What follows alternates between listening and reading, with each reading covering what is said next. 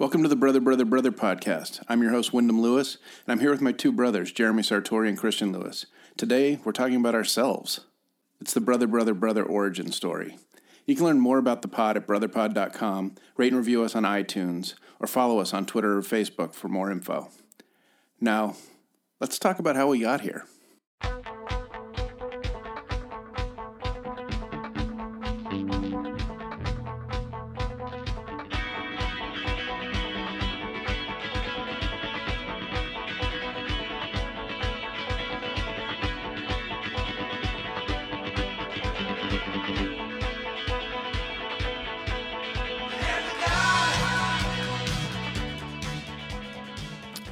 So here's how this thing came to be. A long time ago, my parents immigrated to the United States from England in 1968, had their second child and first son, me, Wyndham Lewis, brother number one. They split up in 1971 and my mother remarried in 74. 2 years later, in 76, my mother and stepfather had a son, Jeremy Sartori, brother number two. My sister Sarah, my new brother, and I moved a lot. From Charlottesville, Virginia to Richmond, Virginia, back to Charlottesville, on to Corning, then Ridgewood, New Jersey, Duxbury, Massachusetts, and Summit, New Jersey, before Jeremy left for college. Our parents moved a dozen more times after that. During this time, my father moved to California, married and divorced 2 more times, moving from Pacific Palisades, Santa Monica, up to Berkeley, San Francisco, Oakland, Montclair, and back to Berkeley. I spent my school years on the East Coast, my summers in California, and given that our family was still in the UK, many of my school vacations and holidays in England. Not necessarily the cool bits like London, more like East Sussex. Ultimately, when I was away at school, Jeremy, then 6, was abandoned by my sister who went to college, and I went off to school and raised as basically an only child. Simultaneously, my father moved back east to D.C. and remarried for the 4th and final time in 86, and in 88, he had his second son, Christian Lewis, brother number 3. Who was raised with the notion that he had a sister and brother, without much physical evidence to support that claim. Jeremy and I bridged our age gap largely through a love of music, an obsession of mine cultivated during long periods of adjustment in new towns, coasts, and countries. Ultimately, I finished college and moved to New York City, and Jeremy had a refuge in the city and an ability to start seeing live music with me as his, quote, adult supervision. The flowchart went something like this. Brother number 1 force-feeds music taste to brother number 2, who ultimately develops his own taste and feeds music back to brother number 1. Simple. Part 2 of this experiment began taking shape when Christian came to visit me in Boston after having married and relocated. Note, Christian was the only first grader at Juniper Lane School with a sister-in-law. I began treating brother number 3 to the same rigorous course of age-inappropriate musical proselytization as I had with brother number 2. Remarkably, it took hold. But I had neither the time, proximity, or interest in making sure it stuck this time. So Christian was left on his own to take his Music Geek starter kit and run wild through the cul-de-sacs of suburban D.C. He later did a 2-year stretch at a British boarding school. In the meantime, Jeremy left school, moved to New York and then Austin, Texas, and worked in film production. Ultimately, Jeremy landed in Chicago, where we held his bachelor party at the inaugural and final Intonation Festival, a fantastic but poorly supported music festival that a year later became Pitchfork Fest. Jeremy, in his capacity as marketing director at Whole Foods, made an unsolicited phone call to the festival's organizer, Mike Reed, and Pitchfork Festival had its first ever corporate sponsor. A year later, I convinced Jeremy to give one of his Pitchfork Festival all-access passes to my 17-year-old brother, Christian, whom he'd never met, thus igniting a now 11-year musical discussion that has birthed our podcast, Brother. Brother, brother, brother. So that's the brother origin story from my perspective. Christian, what are your first memories of music being part of your life? Well, I'd actually like to start out, before I even talk about what I was listening to, I think I want to start this with a note on style, specifically listening style. So I've always been of the view that music is better when it's played really fucking ear-bleedingly loud. And Wyndham's and my dad was born in 1939 Britain at the start of World War II. And I think the thunderous noises of the London Blitz seem like an appropriate setting for what I'm about to tell you, given a taste he enjoyed later in life for really high volume. And for all his great taste, which I'll get to in a minute, he never liked or remotely understood rap. And again, that might have something to do with 1939 in Britain. But incidentally, that also meant that if any group of guys, for instance, were to pull up in the car next to ours when I was a child, and really like pump out the jams at a stoplight or in a parking lot, he would slam a worn 8-track copy of Handel's Messiah into the dash of his vintage car and Soulja Boy crank that shit like some kind of suburban Robert Duvall choppering over the horizon at dawn. This was total audio war. So with that in mind, I have always basically played every song that I've listened to at the highest possible volume in my earbuds. I'm sure this is going to have some kind of negative repercussions later in life, but, for now it's fine.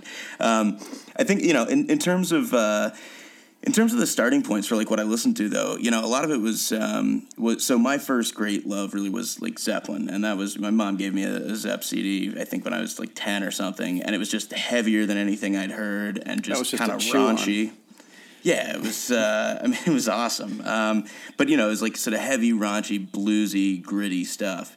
The Stones were also a really big part of that. I went to two Rolling Stones concerts as a young child, including, I believe, Voodoo Lounge, which I don't remember because I was too young, and then Bridges to Babylon, which I do remember a little bit better, and which was pretty awesome. I mean, those guys really can fill a stadium. There's no question about it.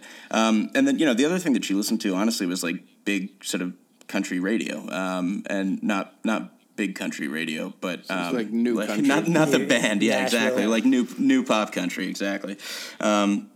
And I have gone up and down on this particular genre topic, but like I think ultimately I came around to it and realized it's pop music like any other, and there are things to like about it and things to dislike. But it certainly meant that I had an open mind, and so I got really into bluegrass a little bit later, and then I guess the really formative sort of moments, I guess, in terms of my early development here were, Dad's love of the Beatles, which is, of course, hugely important, and in realizing sort of the diversity and breadth of their songwriting abilities and that kind of thing. And then, sort of poking around in Revolution Records, which was a place in D.C. that I've referenced a couple times on the podcast, which was like up at the Van Ness stop. And, it was a really awesome place. Like the guys would crack open any CD for you and let you listen to it as long as you wanted. So if you were broke 14, that was a really, useful experience. But plus the two guys who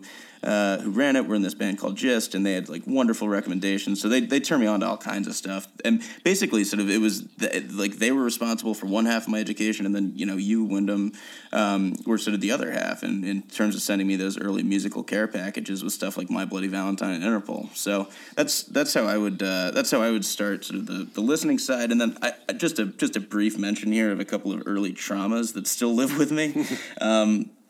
I hate Flanders and Swan. If you know what that is, it's either because you really like it or because you have parents who subjected you to it. In my case, it was the latter. It's stupid, unfunny 1930s. I don't even know, 30s, 40s, whatever, like musical sort of comedy. It's as bad as it sounds.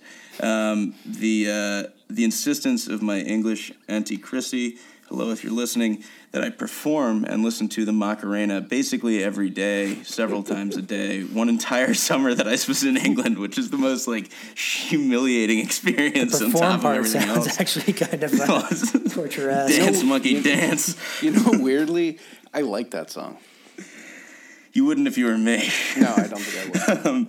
And then the last thing is the bagpipes, because I think as we've talked about a couple of times, I went to boarding school in England, and just to fuck with us in the mornings when we were all like, we had to go to chapel, I think like 6 days a week or something like that. And, we would all just like walk in, sit down, put our heads on the pews and go to sleep. And if we felt that too many people were sleeping, Father James Powers, great name, very cool booming voice, would send the bagpiper in to like, and just this like stone 150-year-old chapel would just like reverberate these blood curdling noise. Like I understand why it's a war instrument now, is what I'm telling you. Yeah. So no, it makes me that angry. I mean, it makes me want to go to bed. Yeah, exactly. Just to shut those fuckers up. Yeah. So, What Jared, about you, Jeremy? Yeah, so no bagpipes in my early childhood, luckily. But Lucky bastard. yeah, most of I didn't really have when I was mom and then my dad, I would say sort of lack music. So it didn't nothing really came from my parents. They're big musical folks, so I had a lot of Evita and Les Miserables when I was young, which I have grown to hate equally to your bagpipes as an adult and as a young adult.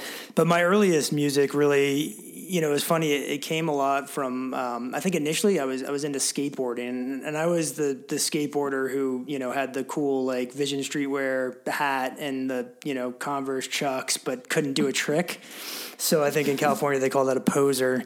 But in the back of like Thrasher magazine and Trans World would be a lot of like hardcore punk compilations and fanzines. And I kind of initially got into sort of hardcore punk rock. And, I do like certain punk rock, but I really don't like hardcore. And I don't think I liked it that much then. But it was like one of those things you're supposed to like. Yeah, it was like an aesthetic. I mean, granted, there's some great albums, Minor Threat, Black Flag, but I think I've come to even appreciate those as I've gotten older than I really did then. And so I think initially Wynn took an interest to the fact that I had like some Dead Kennedys and some interest in that stuff and started to feed me albums sparingly. So I think you gave me like a Love and Rockets album, which I probably pretended to like at the time. Played me Sonic Youth and some other albums. So I got really kind of just into music that way. And I'd say mainly you and then MTV were kind of my two sources. And right off the bat, I kind of knew what I liked. And music to me had, because I think a lot of it was visual with MTV, it had a look, So anything, I hated hair metal. I hated that look of the 80s rocker guy. It just looked so cheesy and corny to me. But then you would get like... It's a weird thing to be stuck in a moment of fashion that in real time that you sucks. Fucking hate. It's just awful. But a band really like thing. in between Nu metal. Yeah, U2 would come on or REM or something, and that's probably why to this day those bands are kind of important to my getting into music, because I just knew they weren't my favorite by any means, but they were different, and they were something that I kind of clung on to as they weren't what the mainstream was. And I might have seen a U2 bumper sticker on somebody who looked cooler. And then from there, it's funny you mentioned like Led Zeppelin and things like that, because I think Wynn and I started to really connect on music. You and I remember this Christmas vividly. I think I was in 5th grade, and you just gave me a stack of records. And I had a record player. I think I had like Dead Kennedys, Fresh Fruit for Rotting Vegetables, a Clash record, and a few random hardcore records.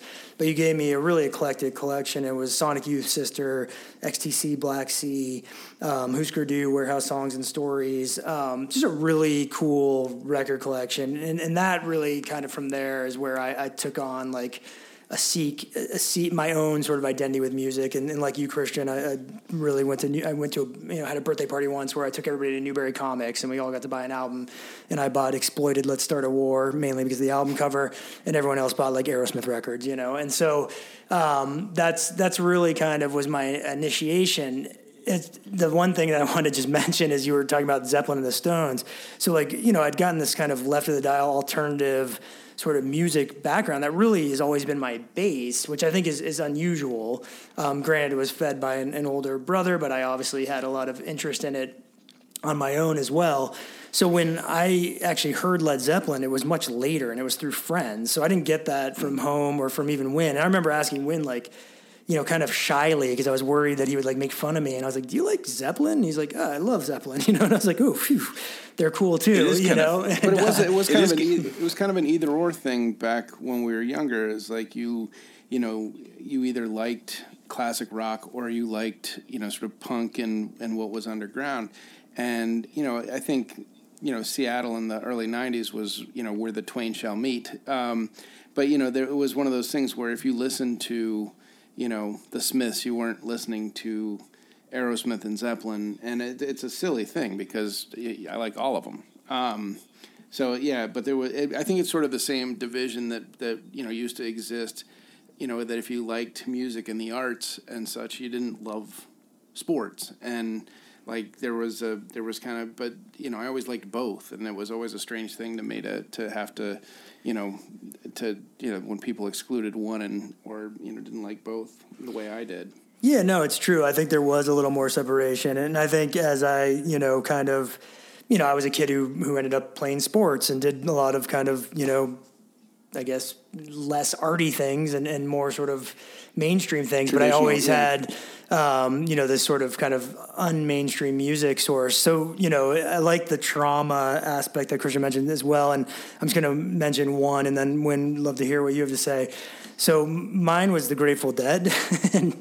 And my trauma around the Grateful Dead was that I had a lot of really good friends who loved the Grateful Dead. And growing up in suburban New Jersey in the 90s, and I think any suburban town, that happens. But my trauma was making the mistake of going to a Grateful Dead concert with my friends. So all my friends had bought floor seats, and I was up in the nosebleeds because they didn't want to pay all the money. And let's just say, obviously, Grateful Dead parking lot parties are known for a few things. I ended up in the nosebleeds. And the minute those like out of tune wobbly guitars started, the wow, whatever the hell they're doing, tuning instruments, all of these like hairy chested, beer bellied New Jersey cheap seat guys just got up and women started doing the hippie dance, and I just knew immediately like I've got to get the fuck out of here. Yeah. This is my hell. I remember looking like a doe, running through the crowd, and they're like, "Oh, first show, man." I'm like, "Last show, man." Like getting the hell out of here, and ended up spending the rest of the night in the parking lot. But no, I actually had a similar situation. I'd rather sit in the parking lot in silence than listen to this shit. I remember going to see them in Foxborough in like 86 or 87, and it was like my entire school was there, and all these people that I didn't really like had put on like hippie clothes and were, if you ran into them, they'd be like, "Dude, Wyndham, it's great to see you." And I'd be like, "What? Dude, 364 days of the year, we don't like each other. Like, what the fuck's the difference today?" And then the music started, and I was up in the nosebleeds with a bottle of whiskey. But it does kind of cement that. I remember the Grateful Dead sort of cementing my, sort of proving by negative reinforcement, which was sort of, it gave me confidence in the music that I did like, because I knew that, there was this thing that was, a juggernaut around people my age and where he lived, and I was like, no, sort of, I feel like I'm being objective, and I hate this shit. So, anyway, I will keep my memories of music being part of my life relatively short, because I feel like I've almost told this story more than once before. But, as a kid, we moved a lot, and I was fixated on music. Nobody, really, it didn't come from anybody else. I didn't have the big brother thing. My mom and Paul, Jared's dad, didn't, they weren't real. Mom was a big music fan. The reason I refer to the 70s AM as divorce music, real Carly Simon, kind of Neil Diamond, and so I still love that stuff. And then Dad and his third wife had like a very healthy record collection. His third wife, Nanelle, who Grandma, our mother's mother, would refer to as Nanelle number 3. They had like a pretty strong interest in music. So I guess, some of those things are rooting around in my parents' record collection. But I don't know. I feel like I kind of broke out into it on my own. And, one of the things that was weird about me being as a kid was that I would listen to the Top 40 every week. It was a nationally syndicated radio show that you could get anywhere in the country. So, it didn't matter whether I was on the East Coast when I was in my school years, or on the West Coast with my dad during the summers. You could always listen to American Top 40, and I used to listen weekly. It was like a Saturday afternoon thing, and I would literally chart progress of songs I liked, and chart the lack of, or the, sort of regression of songs I didn't like. I wanted them to fall out of the charts, and sort of had a rooting interest. Like, it was almost like sports to me, which I was also a big fan of. So it was, and then, also when you guys had a different experience than I did, where, our parents, Christian, my dad, Jared and I's mom, and my stepfather, Jared's dad, they were younger when I was younger. So, they were less established. They were more in their late 20s, early 30s, and they go to concerts. And I remember when Jared's dad was dating our mother. I saw Three Dog Night. I believe I saw the Jacksons, Paul Simon, a bunch of sort of mainstay 70s bands. And then on the flip side, with my dad being in L.A., not only did he go see concerts, and I saw Wings in 1975. But we also, he hung out at a bar in Santa Monica called Ye Old King's Head, which is actually still there, but under different ownership. And it was a real sort of hang for Brits that had relocated to the West Coast. And on any given night in this bar, which I spent an inordinate amount of time, my sister and I, Sarah, spent an inordinate amount of time in as young people. On any given night, you'd have the guys from ELO or Mick Fleetwood or a handful of Tom Jones hung out there. It was kind of a funny scene. Not that I really could place these people at the time, but, you could kind of feel the swell of somebody around somebody important. So there was something to that. And being in Los Angeles as a kid, it was a very strange experience and much different from my East Coast life, which was much more of a traditional, less crazy existence. So anyway, that was, that's sort of my young life in music. As I got older, I discovered college radio, namely WICB, when we lived in upstate New York, which is the Ithaca College radio station. And I also found that as a 13, 14-year-old, I was more of a fan of the station than most students. And so that my requests at any given time were pretty fast acting. And if anybody sort of my vintage is listening, I used to sit there with my box, my cassette player, and my fingers on the pause button with the record button pressed down. And when the song came on, I would lift my finger off the pause button, usually miss the first couple bars, and record songs. And that's how I would make mixtapes. So a very DIY kind of thing. But that's when I started listening to things like The Smiths, The Alarm, Roxy Music, Bowie, a bigger dose of Bowie, all sorts of, sort of early 80s, Joy Division, New Order wasn't out yet. God. And then, add to that the fact that we were going back and forth to England a fair amount, and that sort of became my calling card among my friends, even my friends who were really into music, that I could, fairly predictably once a year I'd be in England, being able to buy new music in England, where it's hard to imagine now that the lines of communication are so open and the internet exists. But it used to be that a record that was released in England would take 2 years to chart in America, and vice versa. There was usually a 2-year lag, or at least a year lag, on release dates on either side of the Atlantic. So when I went to, when I would go back, when I was in high school, I guess, early high school, picking up Susie and the Banshees records or the Jesus and Mary chain, Psycho Candy was a big one.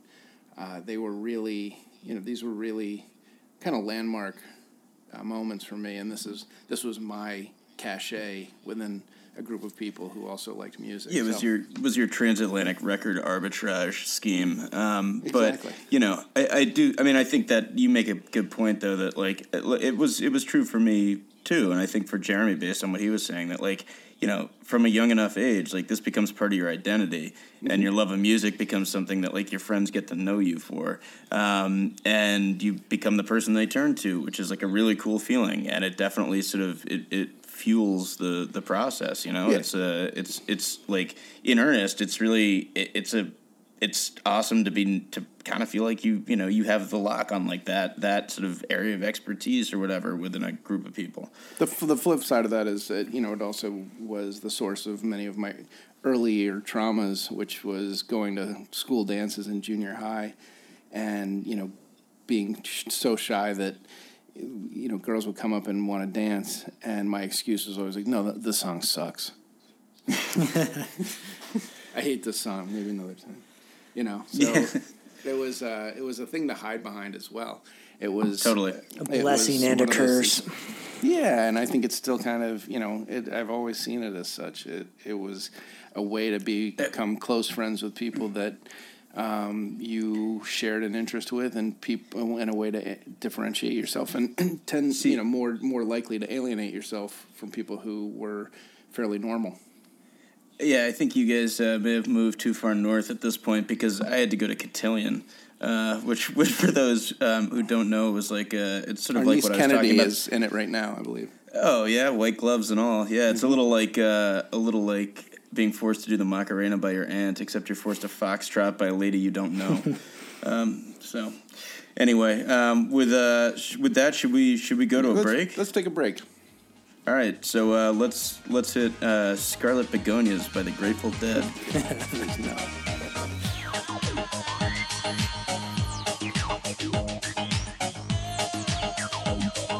I am not trying to do When I dance, they call me Macarena, and the boys they say que soy buena. They all want me, they can't have me, so they all come and dance beside me. Move with me, chant with me, and if you're good, I'll take you home with me. Hala tu cuerpo alegría Macarena, que tu cuerpo es para dar la alegría y cosas buenas. Hala tu cuerpo alegría Macarena, Macarena. Hala tu cuerpo alegría Macarena, que tu cuerpo es para dar la alegría y cosas buenas. Hala tu cuerpo alegría Macarena, Macarena. Now don't you worry about my boyfriend, the boy whose name is Vitorino. I don't want him, couldn't stand him, he was no good. Welcome back to the Brother, Brother, Brother podcast. Tonight we are talking about ourselves.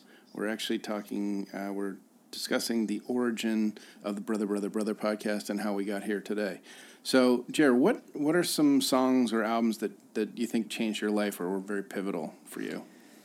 It's a great question. So, I mean, there's two kind of main genres of music that I kind of keep as my sort of brick and mortar, and it's guitar-driven rock, and then I really like hip-hop a lot. And so one of the first songs that I heard that really floated, my boat was Teenage Riot by Sonic Youth. And I think you might have played that for me really early on. I think I was in probably 5th or 4th grade at the time. If anybody was around me in 1988, they heard that song. Yeah, it's exactly. Song ever written. And it's one of those songs just before that, Christian was born. I got to say, as much as Daydream Nation gets touted as an album that is a great album, I rarely listen to that album, but I've listened to that song over 1 million times. You mean the album's more than 7.5 minutes long? And then in addition to that, both 3 Feet High and Rising by De La Soul and Public Enemy's Takes a Nation of Millions to Hold Us Back were my first introductions into hip-hop and really took me, way into that genre. And I, in the early 90s, late 80s, was really primed for that. So like your kind of punk win or sort of new wave, post-punk that you grew up with, and Christian, kind of the Brooklyn scene and Yeah Yeahs and Interpol, I was the right age, right time and place for that 90s sort of, golden era of hip-hop, early 90s, and with UMTV Raps. It's funny, I was just listening to Malcolm Gladwell's podcast the other day, and he had basically a scientist that came on and said that the music that you love the most or the music that you most cherish is the stuff you listen to when you're 18 and 19 years old. It's kind of funny because I think in both cases, you and I are like our very formative, very important moment was like 12, 13. Yeah, it was a little younger for sure. And and I think those were albums that kind of brought me into, just brought me into those genres, and they're what I listen to today. So I still constantly seek out sort of guitar-driven, poppy rock, and I, still look for great hip-hop. And so those are, those are albums that definitely hit me. Album-wise, another one that I'm just going to throw out there was Nevermind. And that's an obvious choice for somebody my age. But also, I got to say, it was really validating for me. We were talking earlier, and I think Christian at the end of the last segment was talking about sort of your identity. And I certainly was that guy that people turn to. As funny as our podcast has gained some attention, I had a friend reach out and on Facebook, and just an old friend who I haven't talked to in years, and be like, hey, I remember a mix you made, and it was Stevie Wonder, Suede, Guided by Voices. It was just like a great mix. I was like, God, I wish I had that mix today. And those are the types of things I did. And I was very much, it was my identity. So when Nevermind broke and I, was listening to sub pop bands and, none of my friends were listening to more mainstream or classic rock, everybody all of a sudden loved the music I loved. Coalesced and it was around great. the one thing, yeah. Exactly. And so and not only is it an amazing album that changed everything, it was sort of that time where I felt, like everything I've worked for, my mixtapes and my, albums has come true. It's pretty great. Pretty great stuff. Christian, what about you? Songs, albums that changed your life? Yeah. Since most of the ones that changed Jared's life happen to have landed in the year that you were born, in 1988. So, I think the first one, I'll be quick here. I mean, the hit sort of 3 points or eras, right? First was the first song has got to be Juvenile's "Back That Ass Up," which I voted for every day for 3 weeks on TRL as a child, and this taught me the importance of voting in our society. But also, it was the first time I could, I just remember it being like an awesome moment where I really felt like it was totally ownership of my music, right? And like, I liked the participatory quality, and that probably was the first, moment in a long, path of decline in which my brain started getting mapped by the internet instead of original thoughts. But it was like that was a cool experience that everybody got to like participate in that, and it's kind of like Casey Kasem except with less shitty music. And then another one that I remember being really sort of formative and important just because it did sound pretty weird to me was the first time I heard the Velvet Underground and Nico. And I always talk about this album because like the first song on it, Sunday Morning, really like I was just sitting in the car thinking, this is not what I expect. I mean, everybody told me this was really like raw and edgy and strange and sort of like, an important sort of touchstone in like the avant-garde or whatever. This sounds like a very, very mellow pop song. And I think a lot of it, like Wyndham, I think you contest more than I do that this is a pretty conventional and not very edgy pop album. No, I don't mean that at all. I think but it's one of those ones that is way more. I think you and I are saying the same thing, which is that it was way more accessible than it had been made out to be. It had Boogeyman written on it, and it was your friend. Yeah, this was not Metal Machine music, nor was it, some of like Eno's weirder ambient sound stuff. I mean, like there are inaccessible albums that I find it difficult to sort of fully wrap myself in. This isn't one of them. This has hooks and riffs and things that like are very familiar to you sonically, and great melodies. And by the way, for any like way too young kid to be listening to this, the lyrics are so raunchy and fucked up that like it's great. I think the lyrics are what really makes it edgy. You totally feel like you're getting away with something when you listen to a song about BDSM and then another one about heroin. I think and I think it was the same. Obviously that incredibly edgy stuff for 1968, I believe, or 67 when the Velvet Underground and Nico came out. But in the same vein of it was a bit of cultural tourism in the same way that when we were listening to NWA or something when we were younger, and it just sounded extremely dangerous, and we didn't know whether to fully believe what were being said, or whether you should second guess these things, or whether this is an act or a portrayal or a story, and you don't really but there was a lot of mystery around it, so it was No, and the other thing that I think is important about that is like, definitely there's something, you feel like you're getting away with something a little bit, and you don't know exactly what it is. But then the other part is, it's that you feel like you're getting away with something and you don't know what it is, and you're vaguely aware of the fact that this is sort of considered art now. And that's partly just the time and place thing. You weren't aware of that probably when, you heard NWA for the first time or something like that, where, that sort of like unbridled hostility, was just like kind of knocked you on your ass.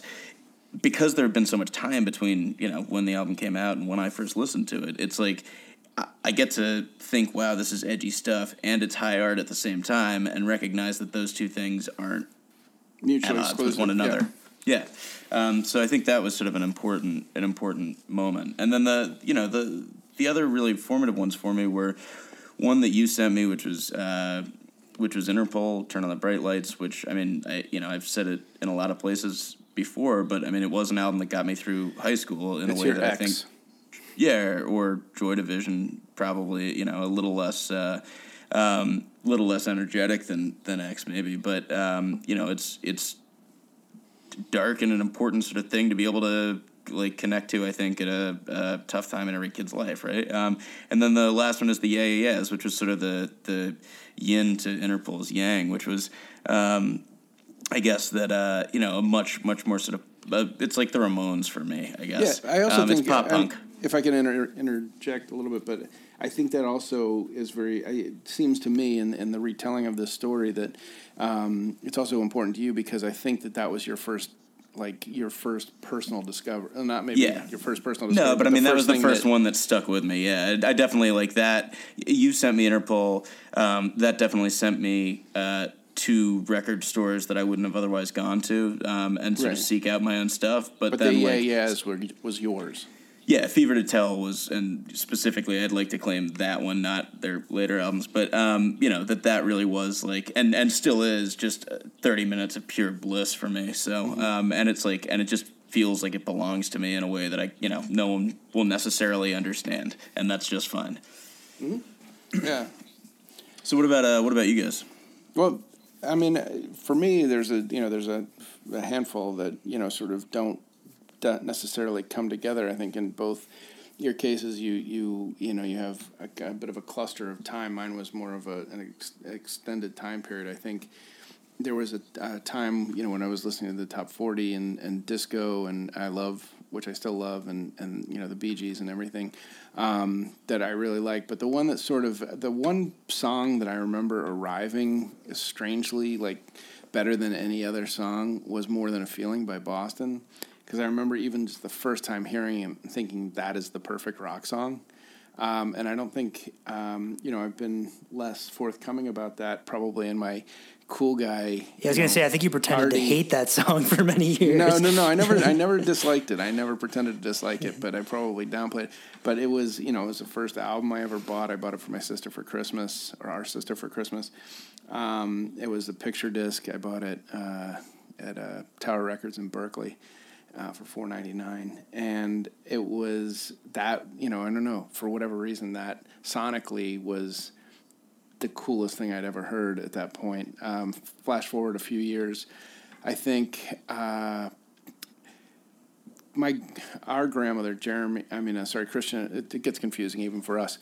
Christian, anybody who can tweet out like a family tree for us, by the way, is like the ultimate winner of. We'll come up with an appropriate prize.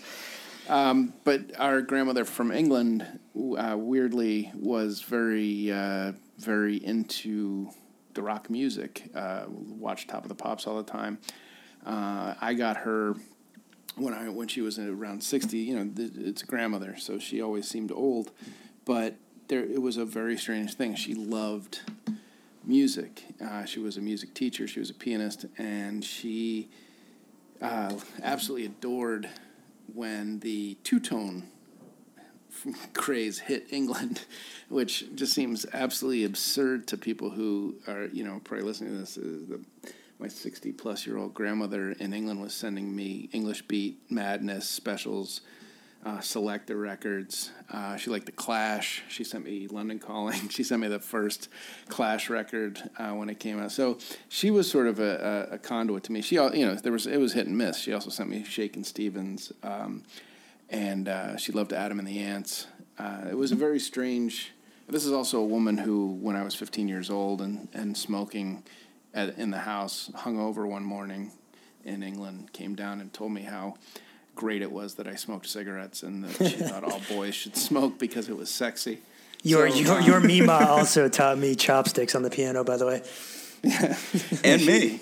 Yeah, she was a nutter, but she was kind of great in that way that you don't realize when you're a kid. I mean, this was somebody who was, sending me fistfuls of records at a young age. So I'd say 80, 79, 80, 81, with London Calling and the English Beat and Madness, really. That was sort of, affirming. It changed the way I listen to music. Also, again, it was me sort of being a step ahead of a lot of people. I got all these records from England. They didn't really chart in the States ever, and they charted, when they did hit, it was a few years later.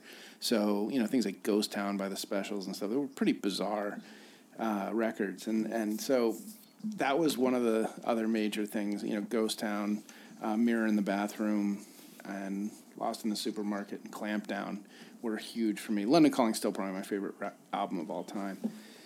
And then as I get a little further along, I think the Smiths had a massive impact for me.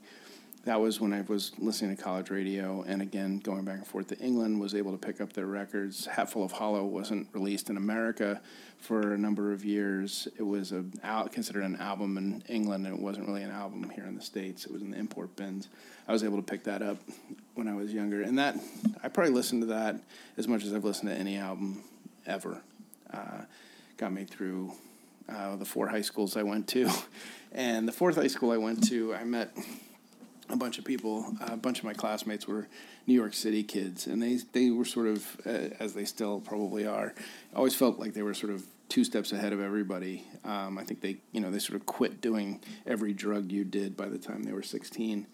And so, I learned a lot. That's when I first heard of the Velvet Underground. That's when I, met friends who were into sort of German art music like Can and Kraftwerk and Popol Vuh and Amon Düül and Strange, Eno's ambient stuff, and not everything necessarily that I liked, but even to keep up with these guys, sort of pulling my weight in this conversation, it really helped to have that British connection where I was discovering new music in England before that anyone ever heard it. So I was, first to the Jesus and Mary Chain, first person to have Love Will Tear Us Apart, first person to bring, the Dear Prudence 12-inch or whatever it was, the Susie and the Banshees record.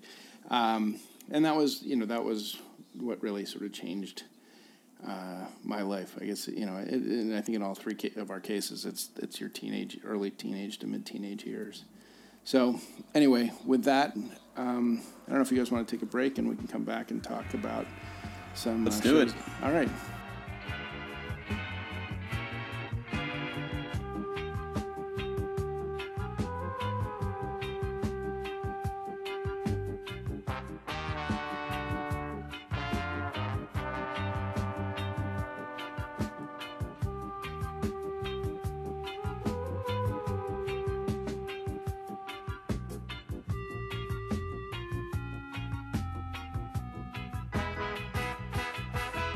This town is coming like a ghost town.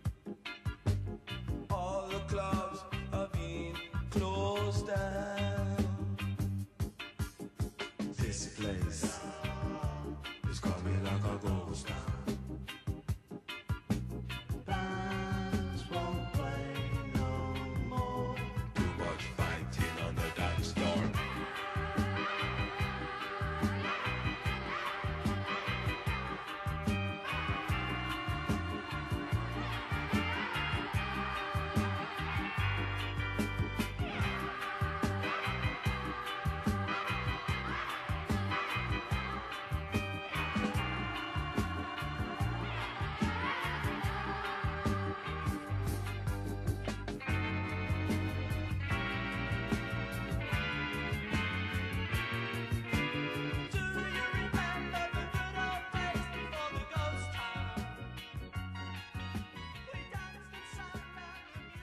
Welcome back to the Brother, Brother, Brother podcast. Tonight we're talking about ourselves. We're telling the origin story of the Brother, Brother, Brother podcast and how we got here tonight. The last segment we're going to touch on shows and events that changed our lives as a music fan, and I'm going to take the lead on this one. It goes way back. I mean, the first show I ever saw, like I said in the earlier segment, was Wings in 1975. So I saw a lot of live music at a very young age, and I always liked it, and I was always drawn to it. And between that time when your parents kind of have to take you to concerts and the time when you can start going by yourself, there was a bit of a reprieve or a respite between seeing live music. But I liked, I was able to go to all ages shows when we moved to Boston in '84 when I was 15. And I remember one of the first ones I went to was a Del Fuegos show, all ages afternoon matinee show with the Del Fuegos, who were a great, sort of local Boston band that hit pretty well. And not to mention the fact, I believe Warren Zanes, the guitar player, was roommates with my uncle Peter Cleveland, which is at Andover, I think, which is hilarious. So. Yeah, it all comes full circle, man.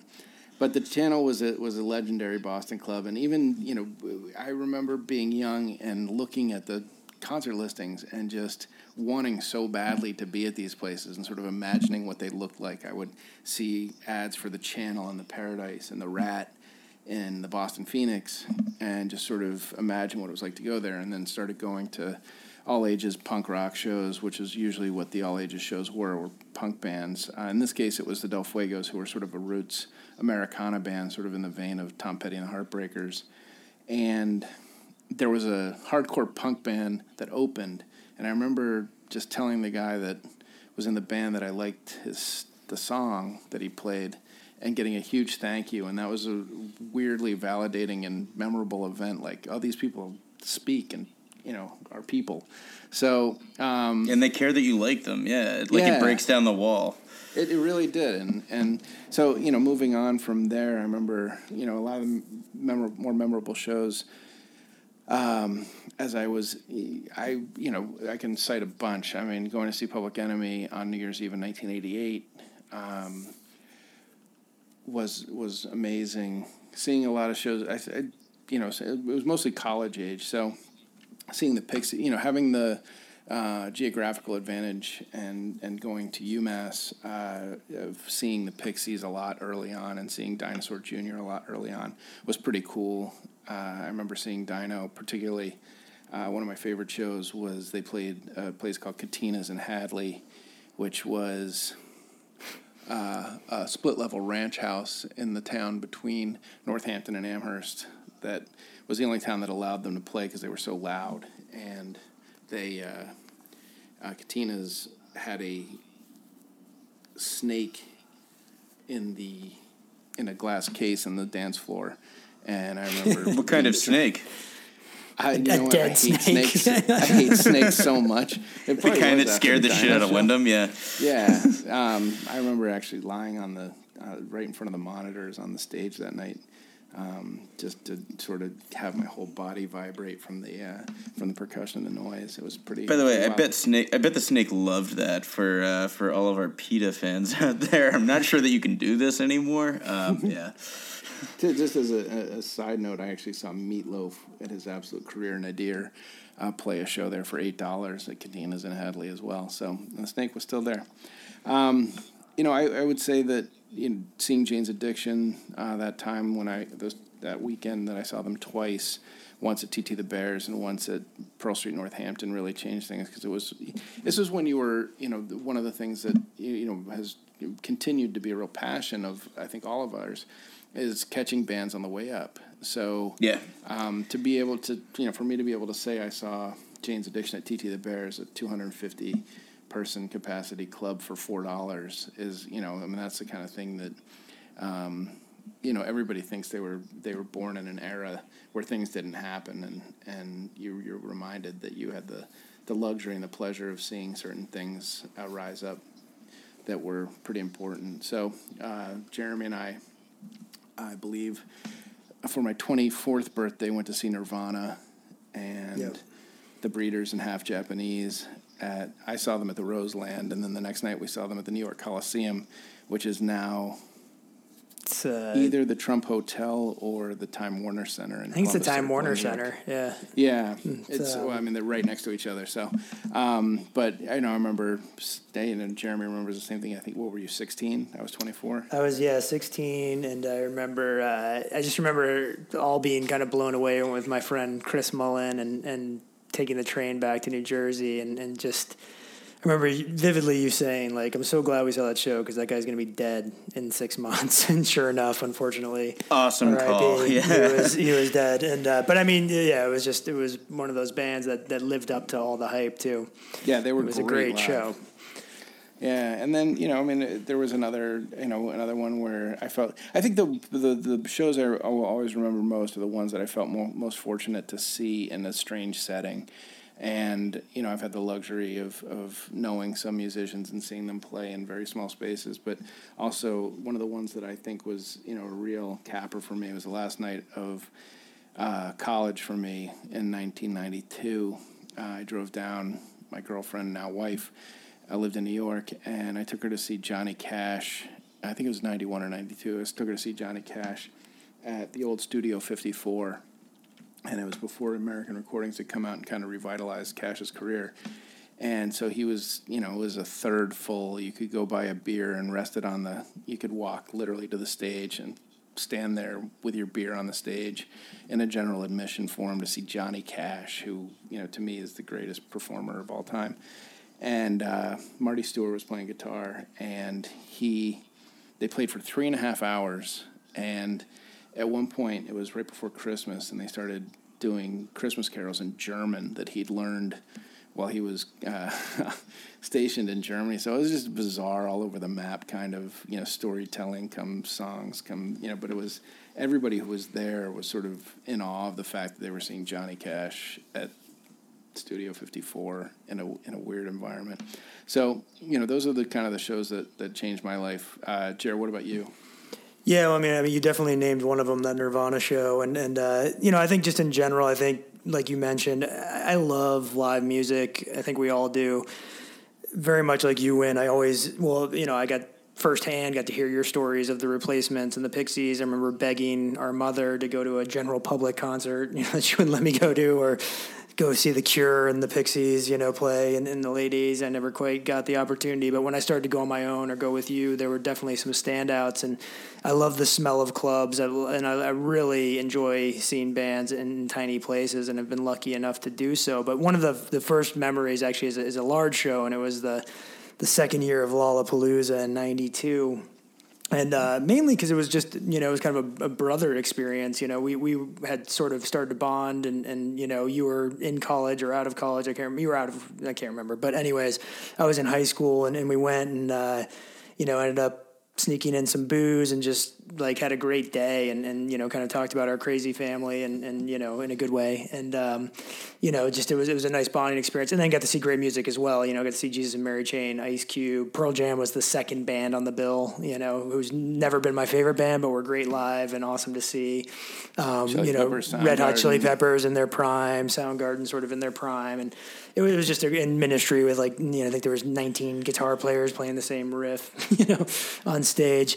Some of the smaller ones that, a lot of my live music going to shows was in Austin, Texas. I was in my early 20s when I lived there. So a couple of standouts for me were shows that one that I couldn't get anyone to go to. I was going to see this little band called Wilco at the time, who was on their last night of their tour of their second album, and they played this place called Liberty Lunch, which no longer exists, one of my favorite clubs in Austin. And I literally just had to drag two friends who had never even heard the band, and I'll never forget that show because it was just one of those fun nights where the band, actually the roadies, all came out and started doing, playing covers. So they did Immigrant Song and Ziggy Stardust. And then the band Wilco came out and backed them up for glam rock songs, Black Flag covers. And then they launched into just a full, rock and roll shit show of their own songs and covers. And, much like those kind of heroic Replacements concerts or something I dreamed about being a part of, that was sort of that experience for me, which was all I was kind of looking for at that point. And then another one in Austin that I caught just off guard was an early White Stripes show, and it was a guy I worked with at a restaurant, was like, come see this band with me. It's $12, they're great, from Portland. I'd never heard of the White Stripes, never seen them, didn't know their look or anything. And, literally it was like one of those nights I'd been out many nights prior and was like, oh God, fine, I'll just go to shut you up. And, almost dropped my beer bottle the minute they started. I was just, what the fuck is this? Like, these guys are like, I turned to them, like, are these covers? Like, what are they doing? And this is amazing. Yeah, like, they were a great live. and it was at Emo's Tiny Club. I mean, it was just, they were amazing. It was just blew me away. And I've seen them since at bigger places, and it's one of those ones that, like, just feel really lucky, right time, right place, right evening.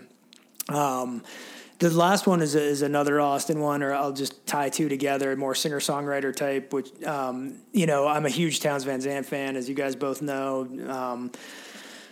I'm a huge Flatlanders fan, too. One of the Flatlanders, Butch Hancock, kind of the lesser of the three, was doing a show at this classic sort of acoustic cafe place in Austin called Cactus Cafe. A lot of great songwriters got their start there. It's just a cool place to go have beers and listen to, singer-songwriter, country singers.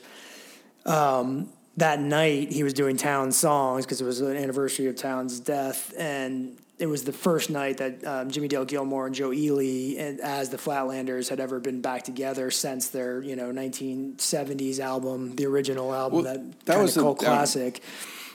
Go ahead, sorry. No, I was just gonna say that was the thing about the Flatlanders, who I love.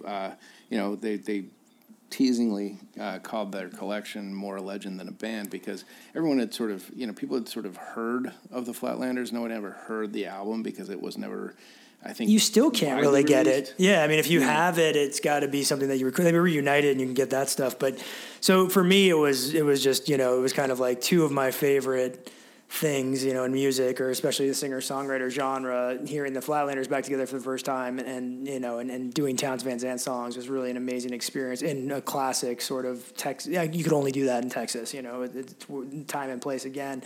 And then lastly, it was a show that, and this is, around the time I actually met Christian, and I think he's going to go into the festival a little more, but we happened to have VIP Fest tickets at Pitchfork, and, just my wife and I were huge fans of the Bon Iver album, Forever Ago. And it was just one of those perfect summer nights. We had backstage passes, side stage, it was just him and a bass player and a drummer, and it was just one of those magical nights, that were really, really just a great show, and where I realized that guy can carry a stage on his own. Doesn't need all the effects, but it was awesome. So, I mean, in general, like, one of the cool things today is, I feel really lucky, I don't get out to shows as much, but whenever I do, it's with you two. I'm either with Win, and, he talks me into coming into, I live in the suburbs now, so talks me coming into Boston and seeing something at Great Scots or Brighton Music Hall, and then I get to go to New York a lot for work, and Christian will drag me out to the many clubs in his neighborhood. So I'll turn it over to Christian.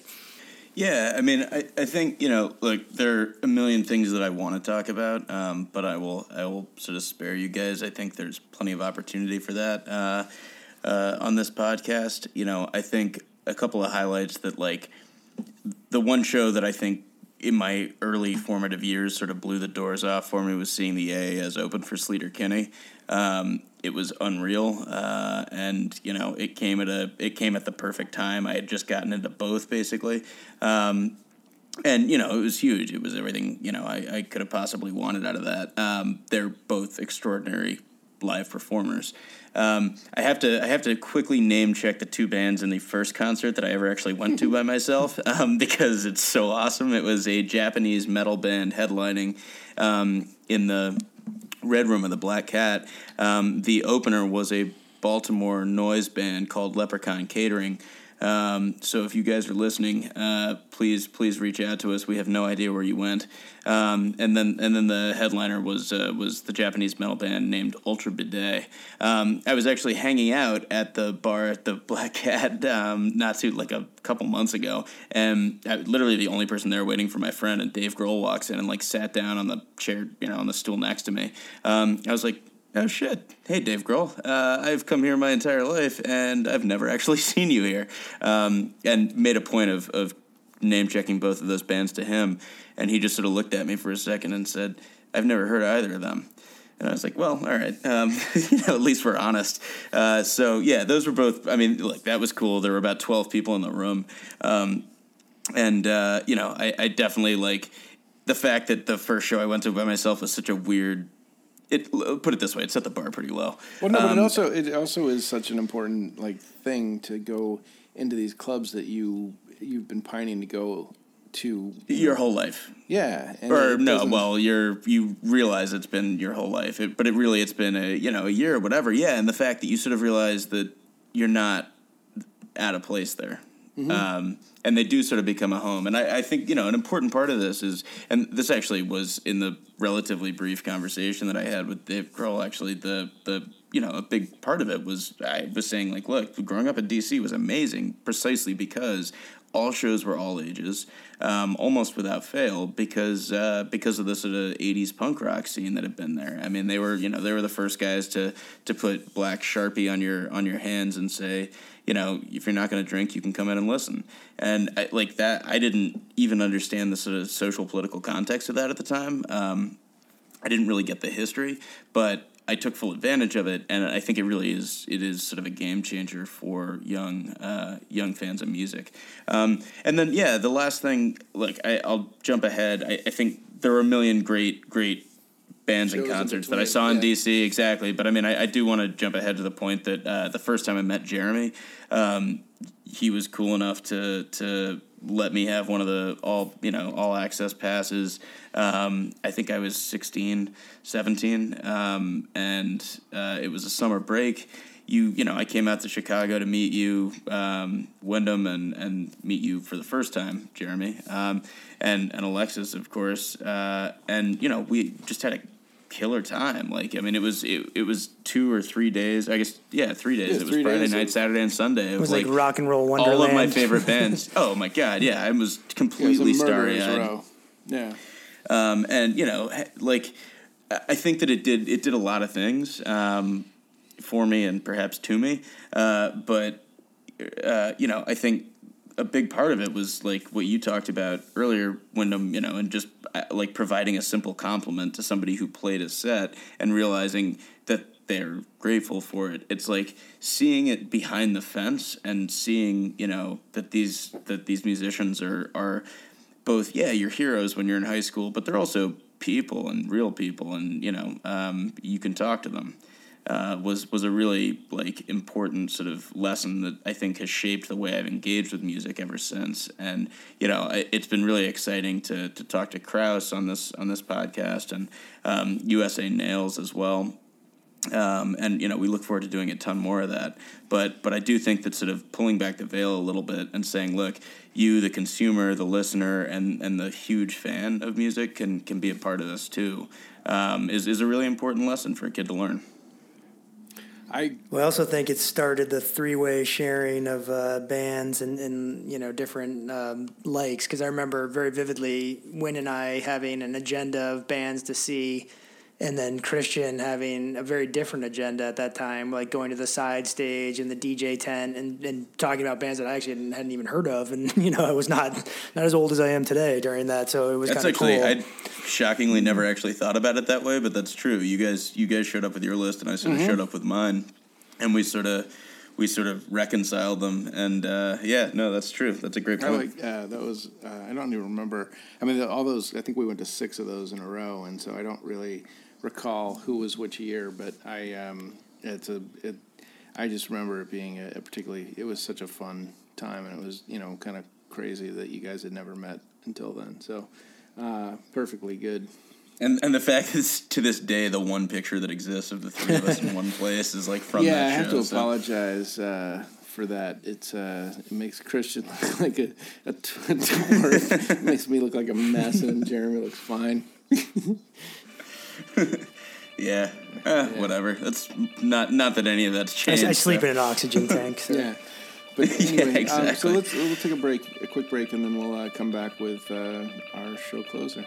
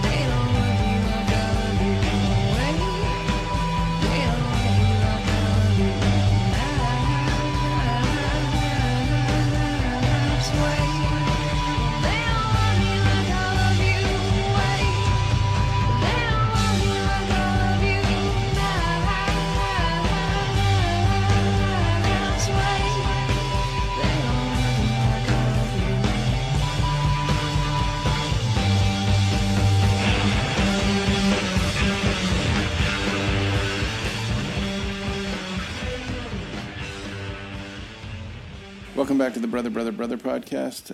We're going to end this podcast where we're going to end every podcast with two quick segments. One is we're going to add a song each to the 110 best songs of all time.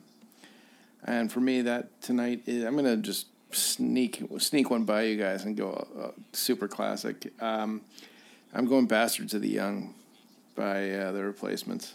Boom. There it is. Nice. All right. I will hop in here, and while we're going mega hit and ultra cliche, Wyndham, I'm gonna throw in Maps by the Yeah Yeah Yeahs just because I've been talking about them so much. I fucking love that song. I also think it's on every mix any of us have ever made. So Yeah, it damn well ought to be. Well, if there's one that you left it off of.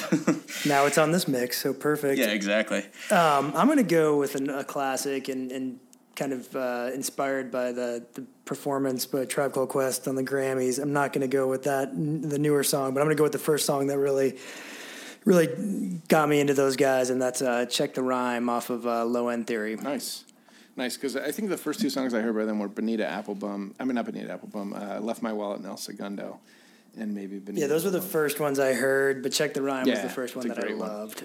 Anyway, and so we'll close out with our final segment like we do every week. What are you listening to? Jeremy, what are you listening to? So I'm trying to catch up on some of the Oscar films, and I watched Arrival, and sadly to report I hated it. So I'm going to leave with that. Aliens and dying children. Stay away.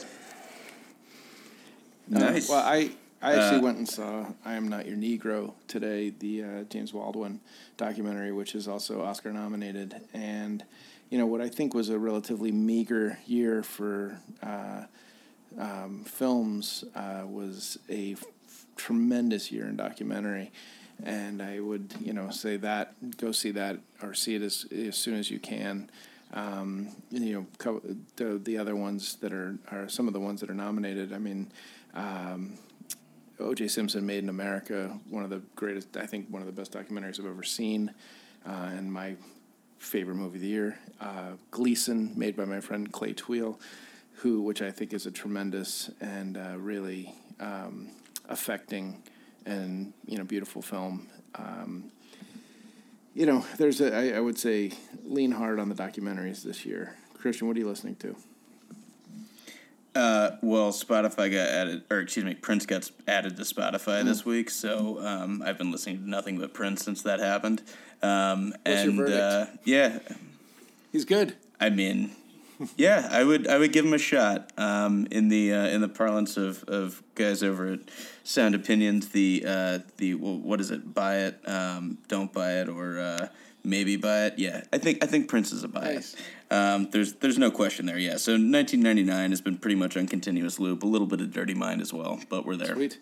Well, let's. I guess we'll sign off for now. But thank you for listening, and thank you for being interested in where we come from. Brother. Good night.